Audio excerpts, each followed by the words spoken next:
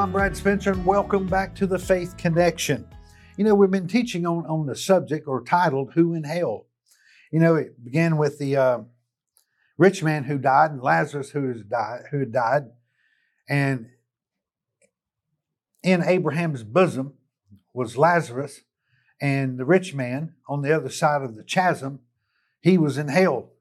And Jesus taught this parable, and the rich man wanted Abraham to send Lazarus over to dip his finger in cool water and touch his tongue. He said, I'm in anguish in this flame. Even he wanted Abraham to send Lazarus back to his 5 brothers who were lost, lest they come to this place.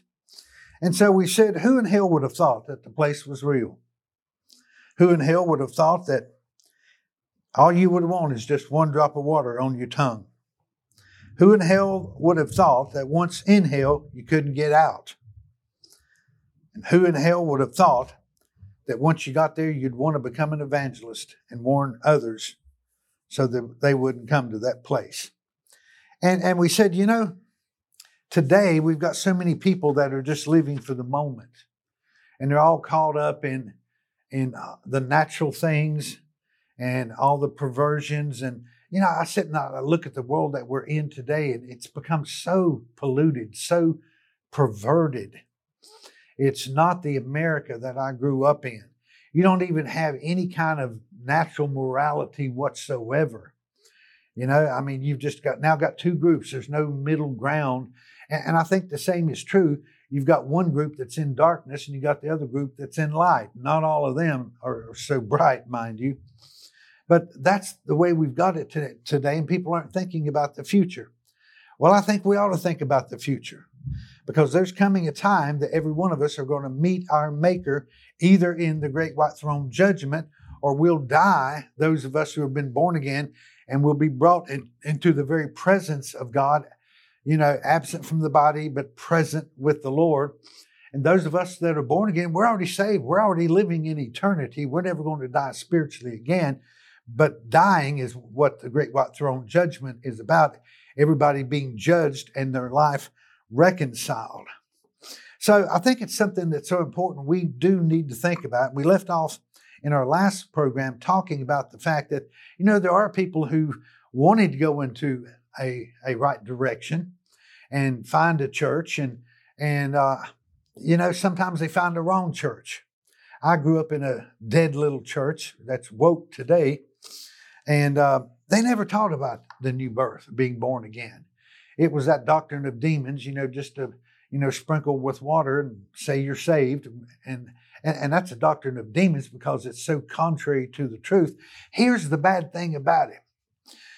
If you believe that you are saved because water was sprinkled on your head and you were convinced by a pastor, a denomination, a belief system convinced you that you are a Christian.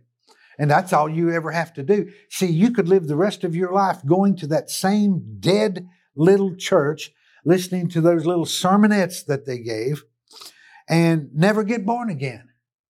And you could find yourself at the great white throne judgment and go, whoa, I shouldn't be here. I went to church.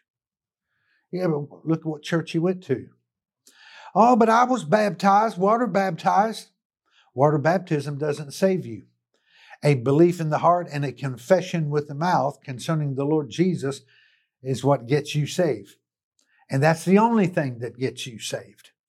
You can't get saved by being a good person. You can't be saved by doing good works. And that's why those are doctrines of devils. They try to purge the conscience from dead works by doing good. And see, people can come up under those denominations, under those doctrines of demons, live their whole life, go to church, try to be a good person, and think they're saved. That's what's so tragic about that, and because they were lied to. So who in hell would have thought that you could go to church all your life and end up at the great white throne judgment and find out that your name's not in the Lamb's Book of Life, it's blotted out, and you're going to be cast into the lake of fire. How tragic that is. But I mean, it happens every single day. And you can't pry some of these people from these dead little churches. Anyway, let's move right on. Who in hell would have thought that the hell they experienced on earth and the ultimate fate of hell itself was a result of their tongue? You know, your tongue can bring hell on earth and put you there ultimately. Set on fire by hell, never extinguished by the word of God. So let's go to the book of James, chapter 3, and I want to begin reading in verse 2. You know, the greatest hell you can experience can be brought on by your tongue. And James is going to talk to us about it. Notice he says in verse 2, for we all stumble in many ways. If anyone does not stumble in what he says, he is a perfect man, a mature man. So the mark of maturity, spiritual maturity, is set by what your tongue says or doesn't say. That's how you measure spiritual perfection. Able to bridle the whole body as well. Now, if we put bits in the horse's mouth so that they may obey us, we direct their entire body as well. Think about that. A horse, and horses can get pretty good size, but this big creature, his whole body can be directed by his mouth. They put a bit in the horse's mouth, and the bit has reins on it. And you know, you as the rider can direct, you can pull left, and if you can move the horse's his mouth or head left, he's going to go in that direction. You can take him to the right, you can get him to stop. It's all done by controlling the mouth. The same is true concerning you and I. Our entire life is controlled, and the course of our life is set by our tongue, the words that we speak. Life and death is in the power of the tongue. And we need to know that. We need to understand that. I was teaching recently, everything in the universe is designed to respond to words. God created the universe by words. He created or recreated the earth after the fall of Lucifer. He recreated it with words. He spoke faith-filled words, light be and light was. All of the plant creation and the birds and the animals, all of that, God spoke that into existence. So everything, even our relationships, our spouses, our children, everybody responds to words. They respond to kind words. You say, oh, you look so nice today. You know, I just so love you. And people will just smile. But you can walk up and just cuss somebody out. And I mean, they'll get mad real quick. And so you definitely got a response. Everybody responds to words in a negative or a positive way. And the same thing is true with everything that you say. Look at this. Behold, the ships also, though they are so great and are driven by strong winds, are still directed by a very small rudder, wherever the inclination of the pilot desires. So also the tongue is a small part of the body, and yet it boasts of great things. Behold how great a forest is set aflame by such a small fire. You think about it. Somebody can just take one little match and burn 10,000 acres with one little bitty flame, and look how much damage it can do. You know, I don't know about you, but the overwhelming majority of all the hell I created in my life, I did it. I did it with my tongue. I did it with my words. And our tongue can just create a forest fire, burn things down around us. You can burn your marriage down. You can burn your career down. You can burn your health down. There's so much you can just burn down with your tongue. All right, the tongue is a fire, the very world of iniquity. The tongue is set among our members as that which defiles the entire body. It'll defile your entire body, your entire life, and sets on fire the course of our life. And we could just say it this way: the tongue sets the course of your life. The tongue sets the course of your life. If you don't like the course that you're on, change what you're saying. See, people grow up, and parents, they talk to their kids, you'll never amount to anything. You're just worthless. You're no good. You're stupid. And the kids hear that, and they get themselves in agreement because they hear it so much. And guess what? They grow up and they never amount to anything. Some of them end up in prison simply because of words, the power of words. They heard parents speak that way over their children. Sheila and I never spoke over our children that way. We told our children, hey, look, you're brilliant. You can do all things through Christ who strengthens you. There is nothing that is impossible to you. You are an overachiever. And we helped set the course of their life. We spoke the right words. They heard those words, and they became ingrained on the inside of them, and they followed that course. We told them, you'll never get involved in drugs and crime and all. They never did. So it's important that we don't set on fire the course of our life, but the tongue does set the course of our life. It can set the course of your health. Well, Grandma, she died with this, Mama died with this, No, don't say that, because you're now in agreement, and that's a chain, generational chain. And listen, that thing's going to follow itself to you because you set yourself in agreement. Yeah, this is part of my heritage. It's in my DNA. You can change your DNA.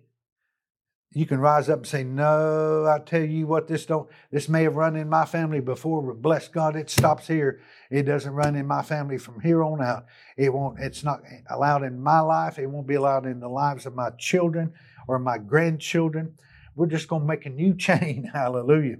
So you can break these spiritual things in your life. But notice this next statement. And sets on fire the course of our life, and is set on fire by hell. The course of our life is set on fire by hell if we haven't learned to control our tongue. Amen. Well, who would have thought? Who would have thought that the hell they experienced on earth and the ultimate fate was a result of their tongue? Who would have thought that? But it's so true. If you ask most Christians, well, is it important what you say? Oh, they don't really think so. They laugh and talk doubt, fear, and unbelief, and they bring curses upon themselves and others. And, everybody, you couldn't go in there and say the word hell. They wouldn't like that. But you can go in there and speak any kind of doubt, fear, and unbelief that you want to, and join, because everybody else is doing it and they think it's all normal, and they don't realize the course of their life was set on fire by hell because they were having what they spoke, what they said, and didn't realize they could turn it around. So, go with me to Mark's Gospel chapter 15. Mark's Gospel chapter 15.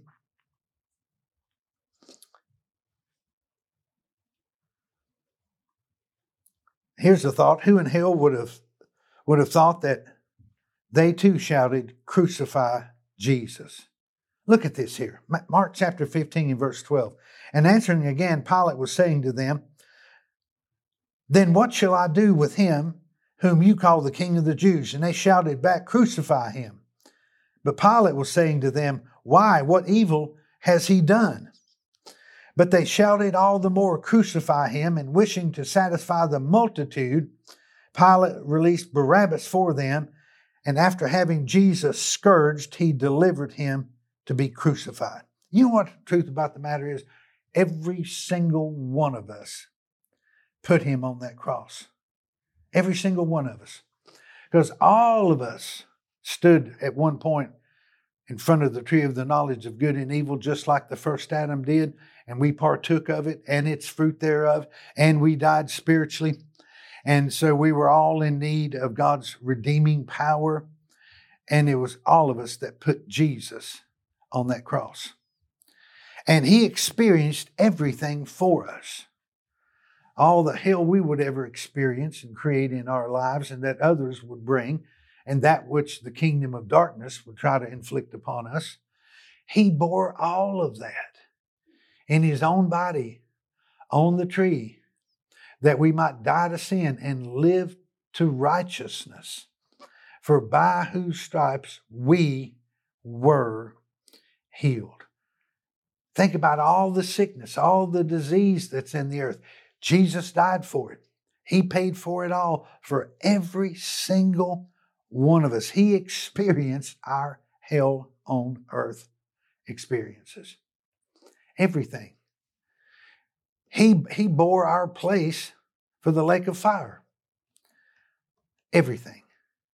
Because you see, God so loved the world that he gave his only begotten Son, that whosoever would believe in him should not perish, but have everlasting life.